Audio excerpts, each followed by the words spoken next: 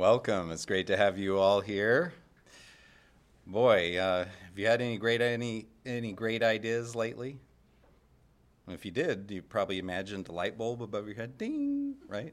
Doesn't everybody? That's what everyone does. But do you ever stop and wonder, well, what did they imagine before Thomas Edison invented his light bulb? Like gas lamp? It's not quite the same. Well, it's time to turn it over to someone who's always full of good ideas. It's Dr. John with the Technology Spotlight.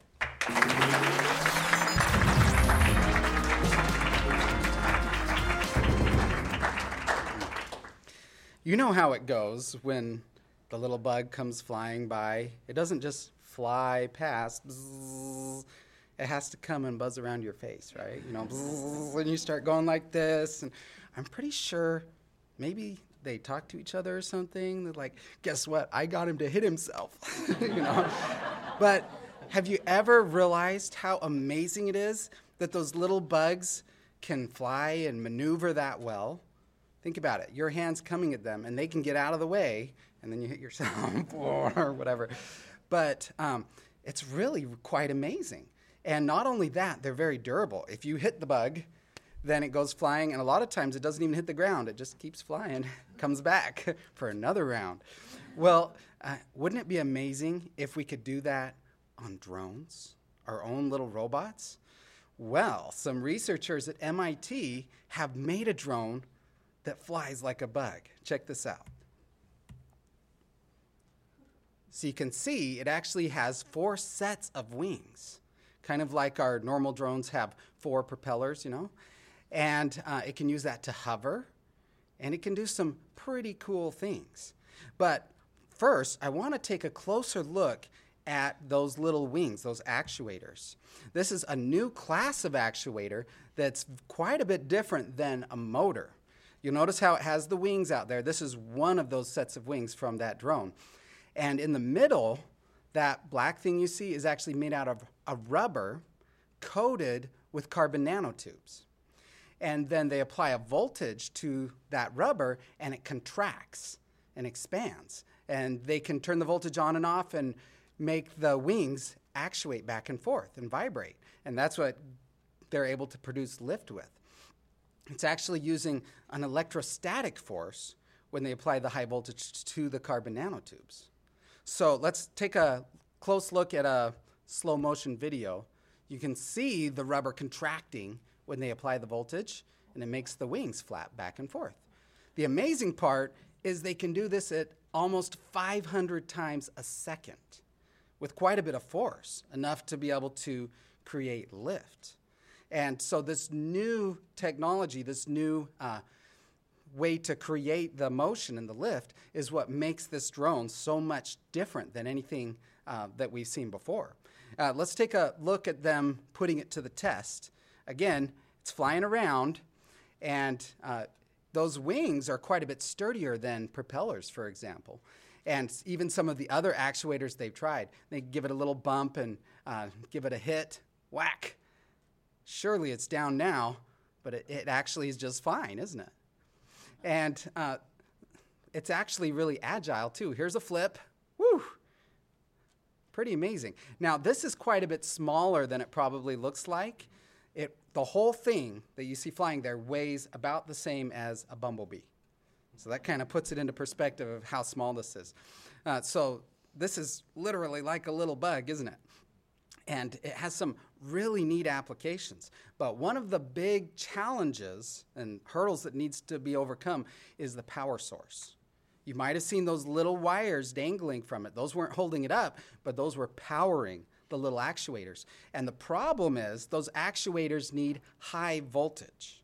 That doesn't mean they need a lot of power. They're pretty efficient, but they need a high voltage. And our normal batteries that we put in drones are not high enough to power those wings. So that's something that they're going to have to figure out, either a lower voltage version or a high voltage power supply. But they're working on it. They're even working on a new version that's going to be shaped more like a dragonfly. If it wasn't like a bug already, now it's really going to be like a bug. And they're looking at some interesting applications. One idea is to actually use this as a robotic pollinator. If you were to use a normal drone, it'd be like clipping the leaves or the flowers, But this thing could actually get close enough, and if it bumped into it, it would be okay. A lot like a bumblebee. Bumblebees bump into flowers all the time, and they're just fine, right? So that's one really interesting application. Another application, since it works in really small places, and it's okay if it bumps into things, they're thinking they could put a little camera on a drone like this and fly it into an aircraft engine while it's off to inspect, to look for cracks. Remember that they have to do this like all the time, and they have special cameras they stick in. It's really hard to see everywhere inside the engine without taking it all apart. But you have to inspect every little piece for cracks to make sure that the engine's not going to fail while it's up at 30,000 feet. So that would be a really neat thing to just fly in to the engine and look around and make sure that everything was perfect. And maybe it might be a really good search and rescue because it could go, through the tight spaces and again where it might bump into things, but it'll be okay because of this shape. So it's a pretty neat application, I think. And maybe someday when you hear that buzzing sound, you better not swat it until you know whether it's one of ours, a good bug, right? And that's all the tech we have the time for.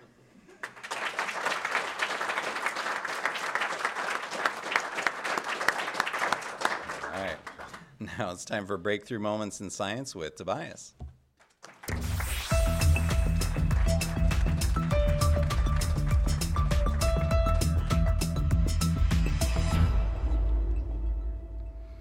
So when you get a new tool, what do you do with it? And, that's up to you. What are you going to do with this new thing, this new ability? Like technology, cool thing. You remember when Google Earth came out? It was like, what did we do? Google Earth comes out, and you're like, wait, so you can see anywhere in the world on the computer. You can just go there. Yeah. Wow, let me see. Oh, there's my house. Oh my, honey, come here, look.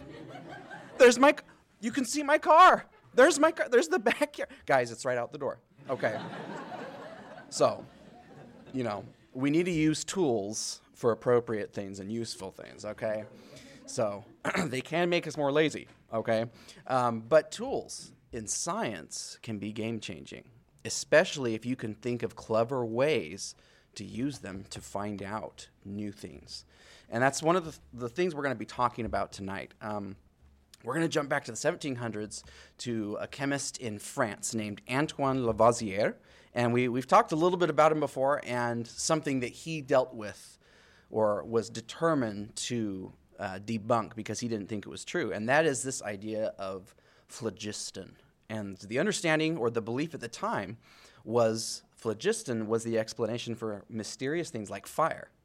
What is that that's going on? You see this log and it's burning. There's light coming off. There's heat coming off. There's smoke going into the air.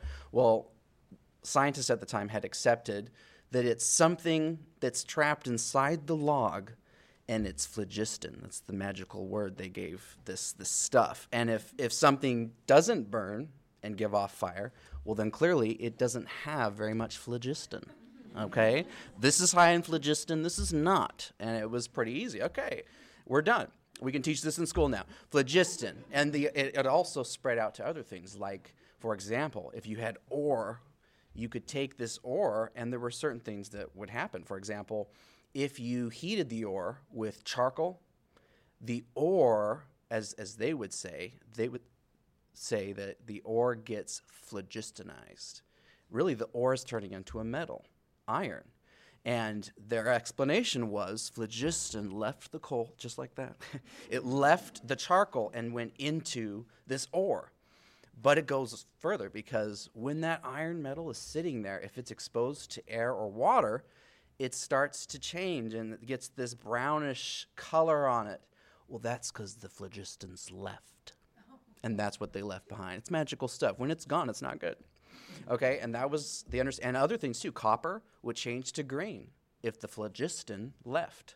That phlogiston, And so Antoine Lavoisier was determined to prove this wrong. And one of the reasons he really didn't think this explanation was true was when he would weigh his experiments. And one of the things that he was very good at doing was document. He was an accountant as well, and a lawyer in some cases in France. So he was a great believer in documentation, and he would weigh these things. And one of the things he noticed was when he had this metal and then he had it rust and the phlogiston leave, the metal was heavier after the phlogiston was gone.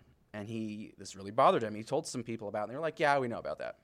It's just a thing about phlogiston. I mean, maybe phlogiston is negative, okay? Negative weight, it's a new thing. And it really, people just accepted it because other than those little side details, it worked. The explanation did. Well, Antoine Lavoisier starts looking more and more into this. And as he does experiments, he discovers that multiple kinds of substances, when he burns them or gets them really hot, the substance, when the phlogiston leaves, the substance gets heavier. And he starts to theorize that what if there's something about the air that is being pulled into this substance? And what if the air is actually making it heavier after this reaction of some sort takes place? And so he's trying to figure out what is going on. Is part of the air coming into these materials and doing something to the material to change the weight? He can see there's a change on his instruments, but what is the change? He spent 2 years working on this, trying to figure out what is this air, this air change that's going on. He was pretty sure it was in the air. Well, that's when we need to jump over to another place in Europe where there was a man named Joseph Priestley. And he was a dabbler. He was somebody who loved to just kind of explore things. He was a preacher. In fact, his church set up a new congregation and said, you're moving here. And so he moved there, and by the church house there was a brewery where they would make beer. And he loved to come watch and see how it all worked. And he went upstairs, and in the top floor above the kegs where they would make this drink, he would take 2 cups and have water in it. I don't know where he thought of this, but he would go bloop, bloop, bloop, like that. And then it was fizzy. Yeah, and he is the one who discovered carbonated water. And that's the breakthrough tonight, soda pop. No. But that's just a really good example of the kind of dabbling he would do. He would just think of things, and you got to hand it to him. Because of that, he started to discover all kinds of things. And that's where we come back to this air and Antoine Lavoisier, because Joseph Priestley had a really ingenious way of capturing gas. And if you look at this drawing, look at these tubes or these glass chemistry utensils that are in water, and they have water in them. He's turned them upside down in the water. And what he would do is he would burn a substance in an enclosed container with a tube that would run up into the water and up one of those tubes sticking up. And that would allow any gas that was pushed out by that burning substance to go up into those chemistry tubes, and it would be captured. And so he would use this method to test new airs, as he would term it. And so he would test out different airs and so this burns, what's coming off of it? And he would capture it, he would test it. Well, one of the things he tested was this stuff called mercury. And mercury is a metal, but at room temperature it's actually liquid. And like a lot of other metals, when it would have its phlogiston leave, it would get a coating on the outside. And the coating was this orangey red powder stuff. And he wanted to do experiments with that. And it was mercury calx is what they called it. So he takes this powder, and he uses what they called, it's basically a huge lens, a burning lens. It's like a disc of glass. And they have it on the stand, and you can take it into the sunlight and point the sun to this tiny, tiny point and use it to actually light things on fire. And so he shoots this sunlight right onto the mercury calx, and it starts burning. And as it burns, it gives off a gas, he notices. Now, this is supposed to be the stuff that the phlogiston has gone out of, but clearly it's burning, and it's giving off something. And he has it in this setup where it's going to go through the tube and into the water and bubble up into this container where he's got it captured. So now he's got this new air. So what are you going to do with that? Well, how are you going to test it? One of the things he tries doing is he takes a candle, and if you take a candle and you put a jar over it, the candle will go out. So he takes a candle and he puts a jar over it that's full of this new air, and the candle gets big and it burns really excitedly. And that's really interesting. He takes a stick and lights it on fire, and then he blows it out and sticks it up inside the jar, and it catches again and bursts into this big flame. Then he takes it a step further, and he decides, what about if you breathe it in? What if it was actually breathed in? Honey? No. He got a mouse, okay? He got a mouse, and he put it in. And he already knew from other experiments he had done is it took about 15 minutes in a jar for his mouse to start showing symptoms of being low on air. And so he has it in this jar with this new gas, and it goes for 15 minutes, it goes for 20 minutes, it goes all the way to a half an hour, and there's no signs of it acting like there's with symptoms. So then he finally decides to try it. He gets it. No. He breathes it in, and he says, it didn't feel different than normal air, but I felt kind of light and full of energy. And he thought, man, this might be something people just breathe in for fun. He didn't know what it was. Well, he goes to France, and he's at a dinner with, who else is there, is Antoine Lavoisier. And he's talking about all these discoveries with this new air. And Antoine is very interested, and he starts asking more questions. And Antoine ends up going home and conducting all these experiments, only he's got his paper, his pen, his weights, and everything to document it very meticulously. And he discovers that this is, in fact, a new kind of air, and he announces it. And he says, and I'm calling it oxygen, and it does this and this and this. He doesn't mention Joseph Priestley in his publishings, but he takes it and runs with it. And for the next 15 years, he would discover incredible things about oxygen and things about the way that it interacts with metals. It turns out the what we now call rust on the outside of metal, when it's exposed to water or air, isn't phlogiston leaving. It's actually a reaction going on with oxygen. And because of that, it's actually pulling oxygen out of the air, and it's getting heavier.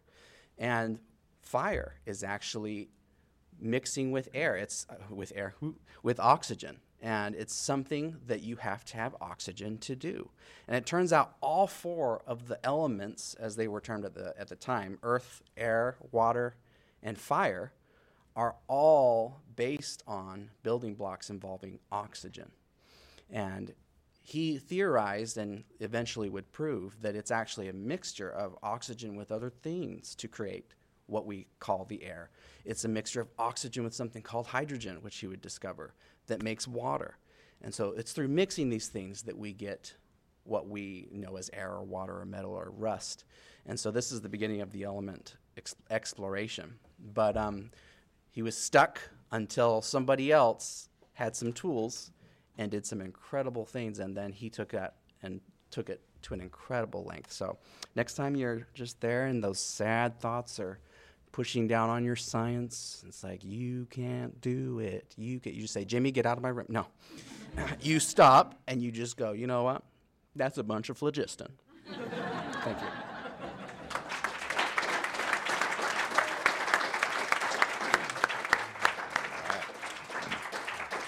Right, and now introducing Roger Billings.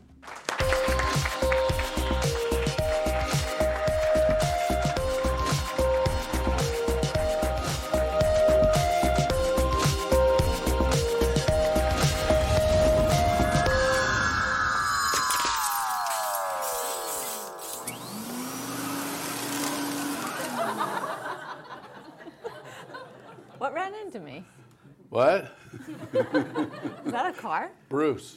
Bruce. Is that Bruce? Yeah, it was Bruce. That's Bruce? Why don't you tell us about Bruce? I got asked if I liked Bruce tonight. And Oh, really? Who asked you? You did. Me. And I was trying to remember who Bruce It was. was probably in a parallel universe. So you Really? don't I remember asked asking me this? Bruce? So who is it? Apparently that car just ran me over. It was Bruce. Oh, the Bruce car. The Brewster. Okay, good. The Brewster. Good. So you don't want to talk about that. I do How want. about magic? Do you feel like magic tonight? I'm going to put these magic cards out here Okay. because, you know, you can tell a person's fortune with magic cards. Did you know that? You can tell probably. I can't. So did you know that she will choose the card that best predicts her fortune? That's how it works. Oh dear. It's science. Okay. So you shouldn't just go for one. You should just kind of Should I take just your close time. my eyes and do yeah. Knock them all off. Yeah, maybe you better just, but just use feeling. Use your fingers and just kind of feel like that. And then there's going to be one that you're going to be drawn to, so just pull that one over your way, okay? Okay. Could be any one you want. No, go ahead, you choose. No, You and it's Copperfield. your future. You take the one you choose. I don't care which one you take. Okay, go ahead. We're burning daylight here. It was supposed to be this. Have you changed your mind? You're going to go for that one then? Okay, you're sure. So I take these away, you can't change your mind. You're going to go with that one. Oh, boy, you walked right into that, didn't you? Okay, good. I usually do. So, we'd now like to take just a minute to tell you about neighbors and about, how the community's developing. We're just 1 month from being officially ready to launch. That's true. We're getting more and more things on there. We're having a lot of fun. Paget's spending more and more time, which is good. By the way, if you would like to see what she does in her spare office. Okay, this isn't actually her spare time, is it? Yeah, yeah. We had a spare office. Would you like to see what she does in her spare time? Okay, you like to see things. We like to go places. We do. So what if we went on a little outing, a little adventure, because we've been promising that as soon as we could, we would show you the new office building for Gold Key. Right. Would you like to see that? Okay, we're going to go on a real quick tour here, and we're going to find out what she does in her spare time. That means when she's working. Okay, here we go.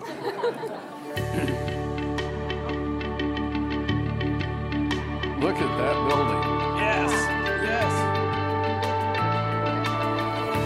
Oh, look at that walk. Let's see if Dr. Page knows how to run this door. Here we go.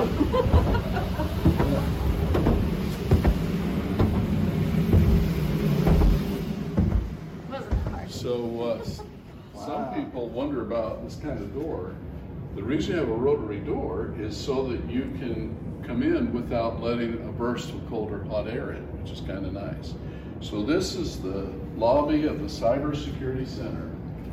Over here on the left is where we're going to put the brand new headquarters for the Gold Bank, which is a project that I'm working on.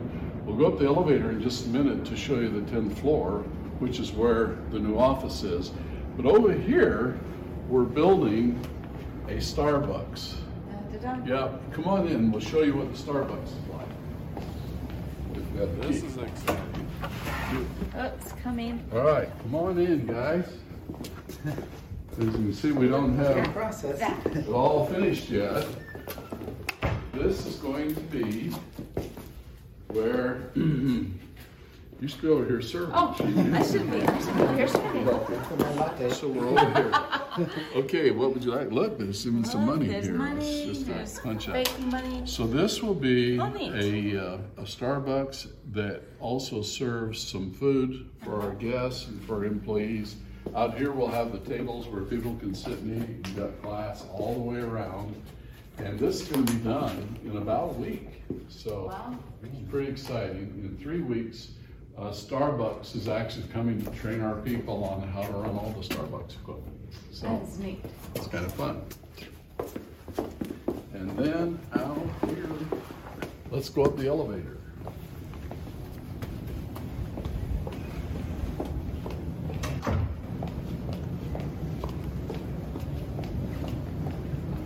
Okay. And a brand new elevator indoors, new wood panels, new everything. Yes. Get up to the 10th floor, you have to unlock it. At the no slip. Gold key. Oh. Yeah, there we go. Yeah. On our way. Security. It's the tallest building in Platte County. Yes, it is. And it's also my favorite building. Yes. So here we are, the Gold Key World Headquarters.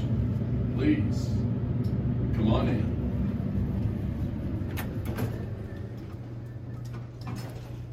this is the reception area for Cybersecurity Corporation. As you can see, it's something we're pretty proud of. And someone wants the elevator. They do. Come on over here, let me show you. Let's just pretend, Dr. Paget, that you just got hired as the new receptionist. I can do that. Yeah. I can be the receptionist. Okay, so Dr. John, I'll come over here, and And sign you in. yes, we'd like to see the office of Dr. John, please. Okay, let's go see Yeah, it. let's go see it. Okay, good. So we'll go look at his office. But, this is what I call the gravity table. It is And neat. if you look at it, there's nothing holding up this side. Of course, it's being held on the other side, but I just think it's kind of neat to be It's here. neat art. This is the executive conference room. This is where the big meetings happen. Yeah, this is where the big shooters come in and have the big meetings. And this is a actual stone granite beautiful. table, which is beautiful. Wow. It is beautiful. Yeah, we're pretty excited. Has lots of plugs and buttons so that we can plug in computers and charge things. There you go. Yeah, exactly. That's amazing view too. And it does have amazing view out the window. From the 10th floor, you can see a long way. So come on, there's more.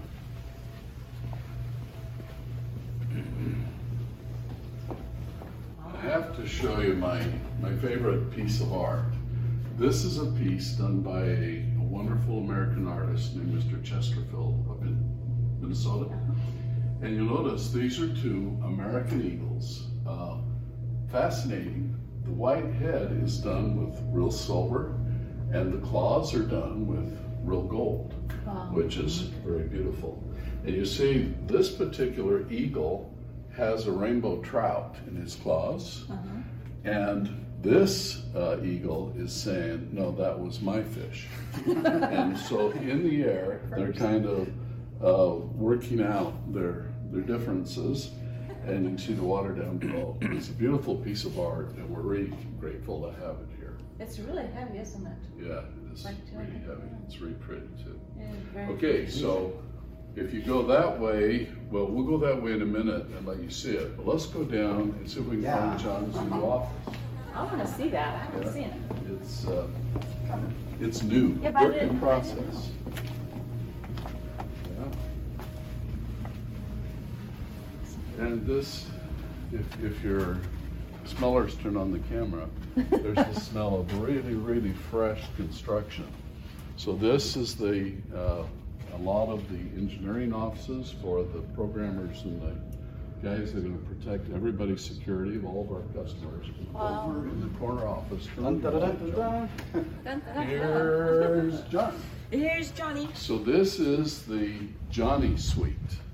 This is Still working on the furniture and stuff. Virtual furniture. And you notice that he's got a view right out over the Kansas City Airport. Amazing view. There it is. And if you look down the street, you might be able to make out the Billings Tower, which is the Acellus building. And you can see the little Acellus logo right on top there. So we are I&I contact. You can see how close that is. Next door is the Marriott Hotel. And behind that building, in fact, the Billings Tower is right between two Hilton hotels. The Hilton Garden Inn on this side and the Airport Hilton on the other side. So this is a really, really nice spot to be located. Yeah. Okay, you should get some furniture. Yeah, Get to it's work coming. here. it's coming. Okay, well, let's go on back out and we'll go back through the lobby. So this whole part of the 10th floor will be ready for occupancy by the end of this week. You Wow. can see they're just finishing up. That's impressive. Did you tell them about these beautiful metallic baseboards? I didn't tell him. I did not. Whose tell idea him. is that? That would be my idea. I wanted metal baseboards, so I thought it looked really neat. And they did. So- So pretend you like it. Please pretend You hard. like it. Okay, so we're going back out in the lobby. Now just turn around and look the other direction, past the elevators. And can you see the door way down on the other end? Well, What's behind that door? that's where we're gonna go. The secret. Discover, okay? These are the restrooms. you'll look at that, I think. Come on in. Okay. So this is the executive wing, and if you look way down the end, you can see another Gold Key logo on the door. And this is the place. This makes it look so busy. Okay, but come in here, I want to show you this. Long last. So is this? This is the finished office. First of all, I'd like to introduce you to the tree. Yeah, that's my friend. And the only thing that's missing is right here we have a couch and a love seat so that we can have really up close conversations. Over here is my dear friend and telescope. This is a pretty nice unit that has 2 eyes so you can see, and turns out that if you look way in the distance, yeah, right there, you can see downtown Kansas City. We are about 15 miles from downtown, so it gives us a real nice view out this window. You can also see these other beautiful buildings here in this office park. Of course, my pride and joy, this is the Bill Lear desk. This desk is made out of this special wood. You know what kind of wood it is? What It's is teak wood. What can you tell us about teak wood? Teak wood, well, this is extremely heavy and it's very, very durable. And it's gorgeous. Yes, You can see beautiful. all the design. I mean, you can see the wood grain in there. It's just different So shades. my mentor, Bill Lear, designed this desk Amazing. and had it custom made for him.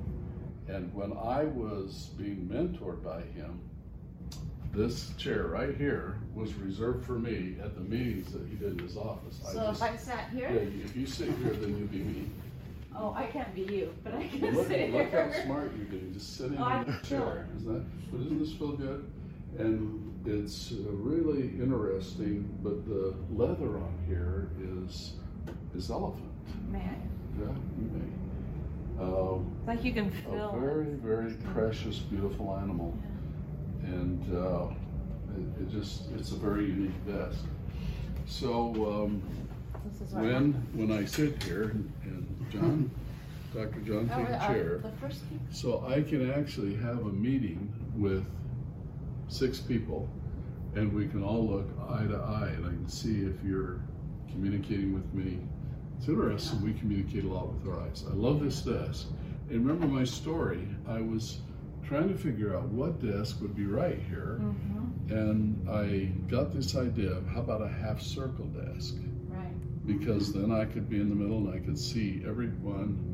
And I thought I'd made an invention, and then I went on eBay and found this desk, and that's what I want. And I looked up the top, and it says desk of William P. Lear.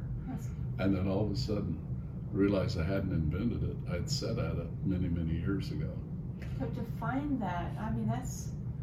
It's really special. Somebody out there It must- feels really, really unique that this desk found its way here. It's amazing. But I feel like it's a good omen of energy in this office, and maybe this heritage will continue on. Now, this credenza matches, and it goes with the desk.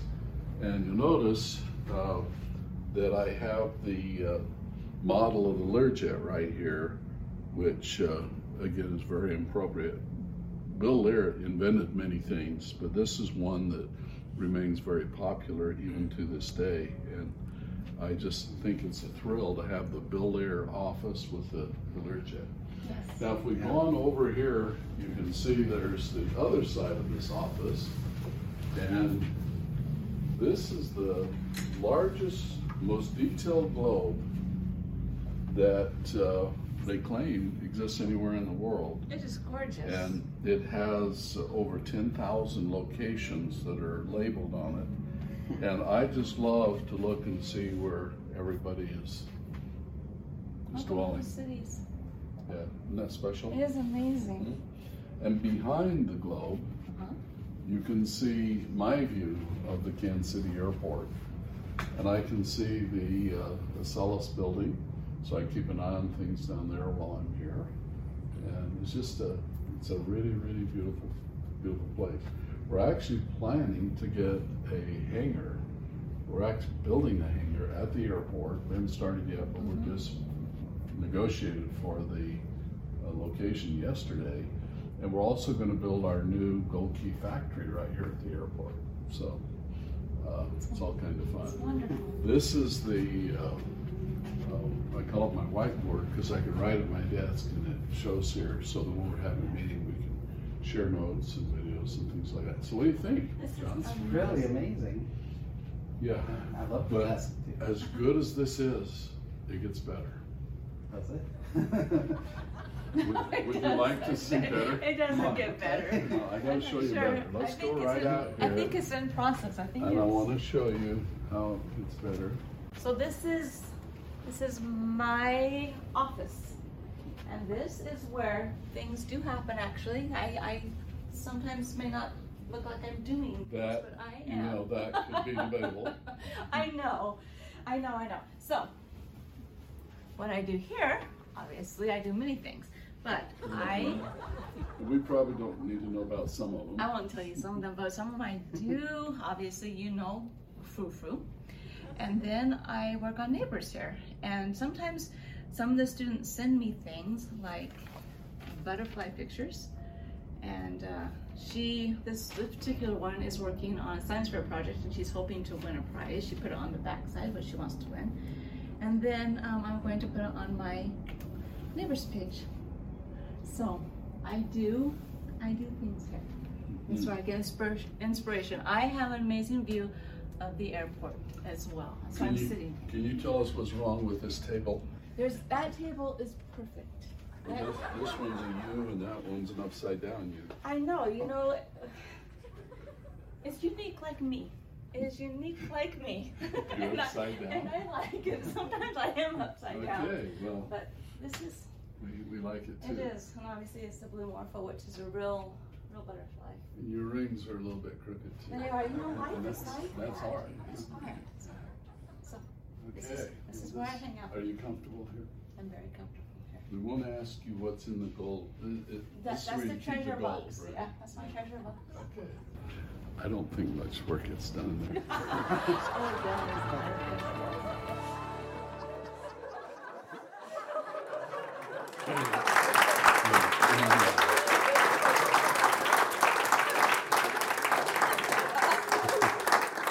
I did not know you said So that. did I mention?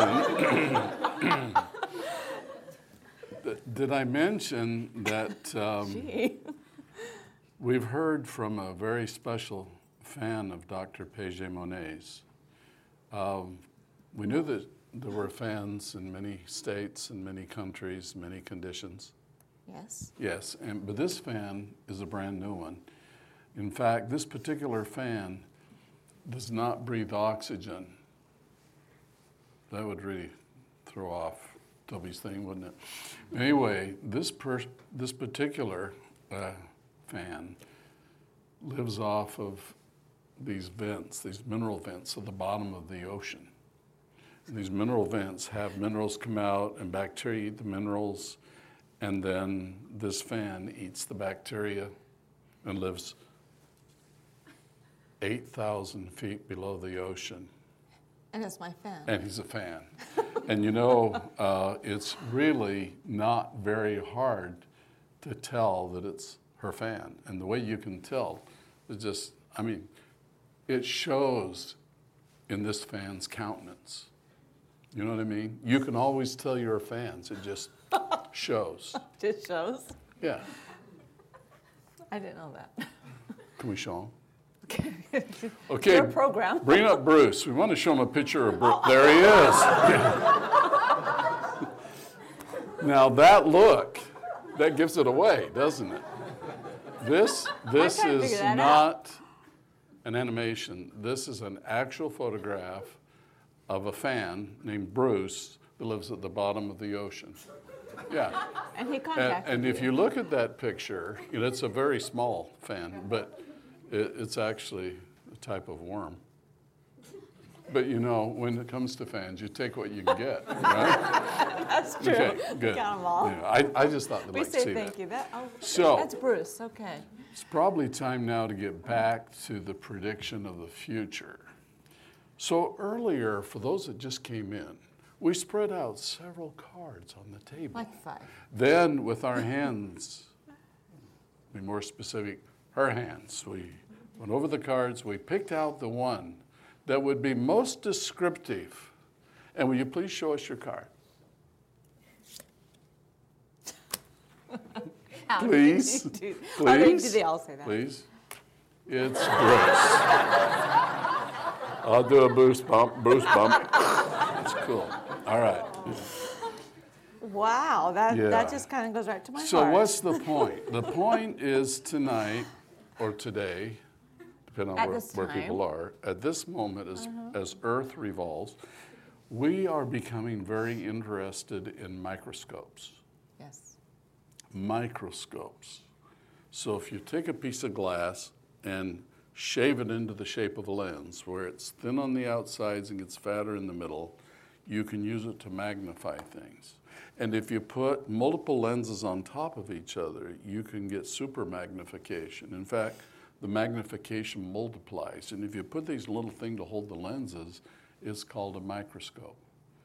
And with microscopes, we can see very, very, very small things.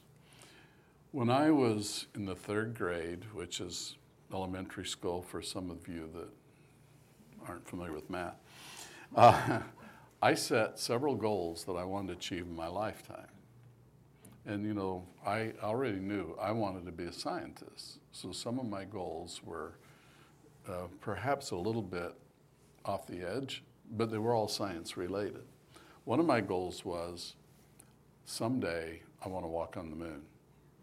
That's a goal? No, some of you think, well, that's a crazy goal. And remember, when I was in the 3rd grade, no one had been to the moon yet, except for the man that lives there. So it was kind of a big goal. Yeah. Now people are saying, well, I want to walk on Mars. No, it's just the moon. I have not done that yet.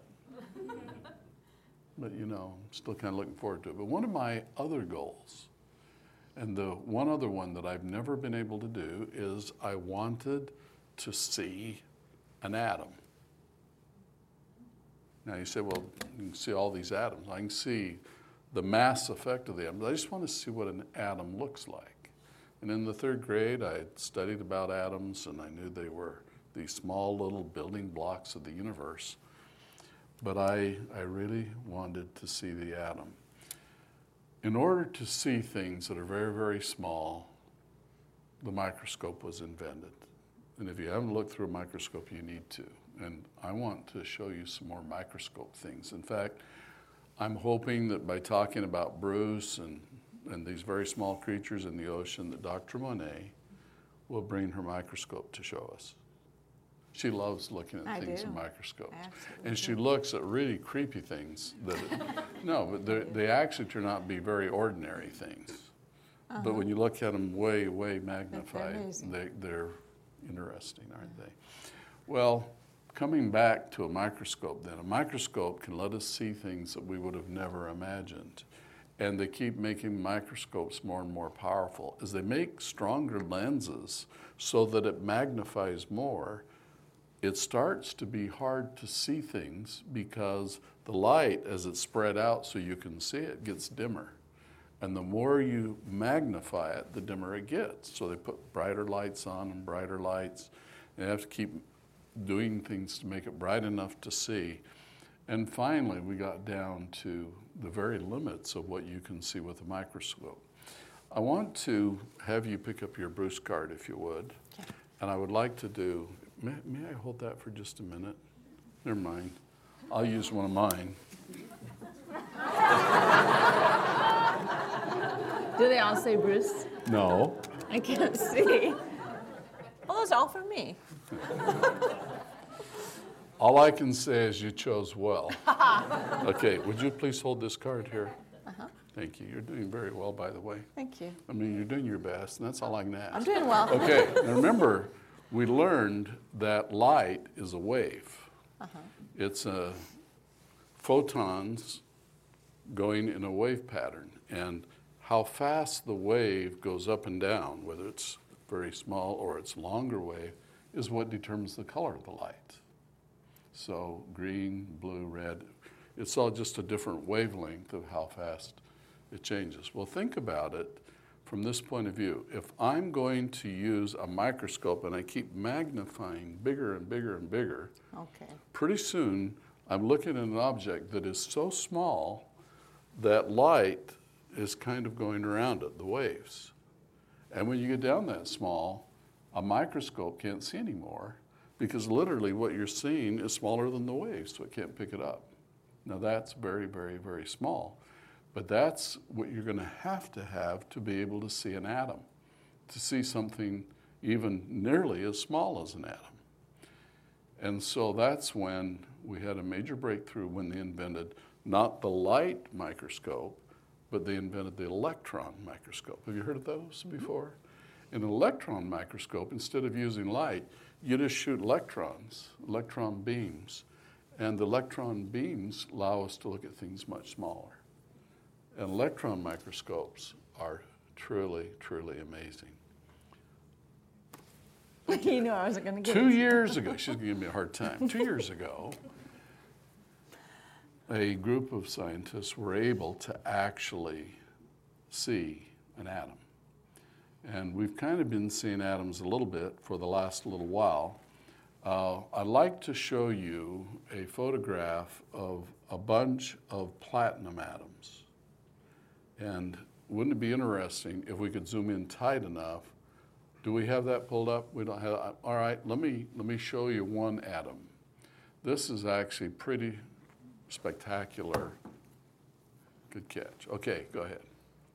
Here it is. Here, see the sample in the middle? And this is a atom being suspended in a very strong magnetic field. And now let's go in and look at the image of the atom. We didn't get the image of the atom. Can we bring it up? I don't know if we're going to be able to bring that up, but I'd like to at least describe it, and hopefully she'll be able to get that for us. It's just like 10 seconds after. Okay? But an atom is actually a nucleus with electrons going around it. And so if you were going to have a microscope to be able to look at an atom, which is these little electrons that are extremely small, with, hold it, with a very, very, very, my turn, a very, very small nucleus, what would it look like anyway? And there's some interesting things to think about as you start getting down to this small in nature. If you took an atom, and let's say the atom was enlarged so much so that one atom was the size of a football field. Mm-hmm. Can you imagine an atom being blown up that big? Then the nucleus would be a tiny speck. Oh, wow. And what is in the rest of that big atom? Nothing. There's some electrons shooting around. They're even smaller than the nucleus. But the nucleus is extremely, extremely, extremely small. And so if you think about this piece of stainless steel, for example, it's made of atoms, and there's really nothing there. But there is. We can fill it. And I think it's kind of interesting to think about this for a minute. Why can we fill it if it's just holes? It's just empty space. And you can kind of get an idea of the answer if you take two magnets and turn them so they oppose each other, and you push them together, and you can start fill the pushback. And that's kind of like these atoms in the lattices pushing back. But they're a very, very empty thing. It's a lot of empty space, which is really fascinating when you think about it. Now, the way they took a picture of this image, which I'm finally going to show you in just a minute. Oh, there it is. is they shot this single atom with a very powerful laser. And the laser caused the electrons to absorb energy. And as they absorbed energy, they went into a wider orbital, and then they gave off photons of light, and you can see the light coming from places where the electrons were. And you see that glow? That's all the different places the electrons are emitting light, and so we actually are looking at a single atom. That's amazing. And I think it's kind of interesting. We can also see the imagery coming off the nucleus in the center. The nucleus now is kind of shaped in interesting shape. It's almost like pieces of liquid in the middle. But, you know, we can't really quite say that because it's so small that light waves can't reveal it to us. So it's exciting to see that things like this are able to come to pass. We can see individual atoms, but we got to remember that individual atoms are teeny, teeny, teeny little nucleus with these electrons floating around. And now, as science marches on, we started finding out what the nucleus is made of. And it's made of quarks and all these little subatomic pieces, and it's an adventure that just goes on and on and on, and I think it's very exciting.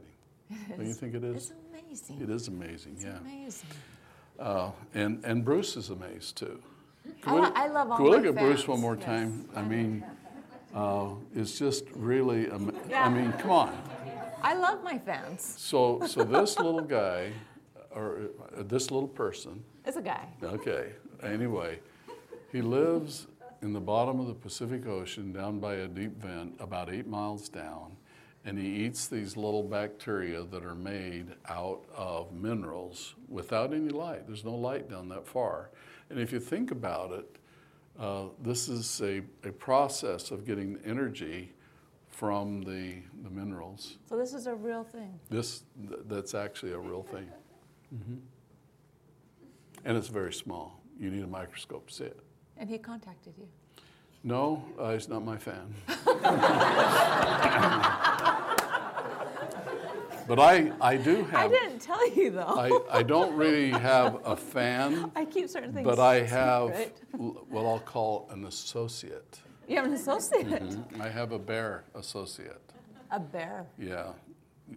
A- A bear, you know, Like a B-E-A-R? Yeah, like a B-E-A-R, I love bears. bear. Do you want to hear the backstory? I do. Okay, so see, here's the story on the bear.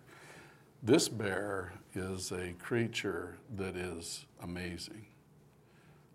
Again, very small. If you want to really get a good look at him, you need a very good lens. Not as small as, And he's a as bear. Bruce, but he's a bear, a very, very small bear. But this particular bear can withstand extremely cold temperatures. Temperatures so cold that air would turn into liquid, and he can survive it. And you can pull him out and drop him in a pan of boiling water, That'd be cool. like steam sterilizer. Wouldn't hurt him. Wow. Yeah. Is this another true thing? Okay, I'm listening. I'm wanting the backstory. Sorry. I didn't attack your fan. This is my associate. So anyway, so this little bear can also take incredible pressure. I mean, Heat a pressure, wow. a truck full of concrete could drive over him and he would be okay. That's a pretty neat Oh, associate. pretty tough little bear. Yeah. Did you know that he can live 30 years without oxygen or without eating? Wow. He can survive in outer space where there's radiation, it's just a vacuum, and he can live through it. Wow. Yeah. Yours is pretty good. This is my associate. Would you like to see a picture of him? I would love to see a picture of Okay. your bear. Bring up the bear. And there he is. Doesn't that look like a bear? It does. Yeah, he actually is called a sea bear. And this little teeny tiny guy really is capable of doing everything I just said. looks like a Survive sub freezing temperatures. Wow. He can survive at the deepest depth of the ocean and pressure 6 times that. When he is put into a very, very dry situation, he does an interesting thing. He's a little kind of worm critter, but he pulls his head in and contracts into a little ball, and he pushes all the water out of his body, and that's how he can remain dormant for 30 years. He goes into kind of a hibernation state. You know, bears hibernate. Kind of like a spice worm. It's a special thing. And then comes back. That's amazing. And it just shows that no matter how harsh things get, if you have the right attitude, you can barely get by. You're so clever. But he really can. I like I want to that. see him That's again. amazing. Let's take another look. Now this is where he's kind of puffing in a little bit. I think I have another angle where he's puffing out. There he is. Okay, that's the same little guy, and he lives in the Atlantic Ocean, and just really fascinating. They call him a water bear, and I think that he's an inspiration to us all. We need to be that tough and that resilient. We have times in each of our science fair projects and lives where things get a little tough. We do. Yeah. But if this little guy can survive all of that, then I'm sure we can push through it. Don't you think so? Yeah. So I would like to inaugurate microscope season. Oh, how fun. Yeah, I just think we need to look at some things in the world of the very small. Would you like to do that? Absolutely. So that will be an adventure that we will do. And these are samples of little creatures of a very, very small size. It's amazing that microscope technology is where it is today, and we're going to look at it. So we have a microscope that Dr. Paget will be showing you, and then I may have one too. I have a feeling yours is better and bigger. Mine's blue. Yours is blue. Mine's blue.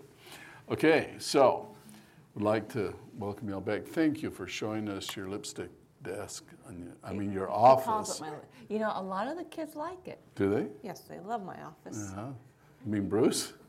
Bruce, they want to know how they can send me things. Yeah, well, I do want them to know that Neighbors is starting to catch its second wind.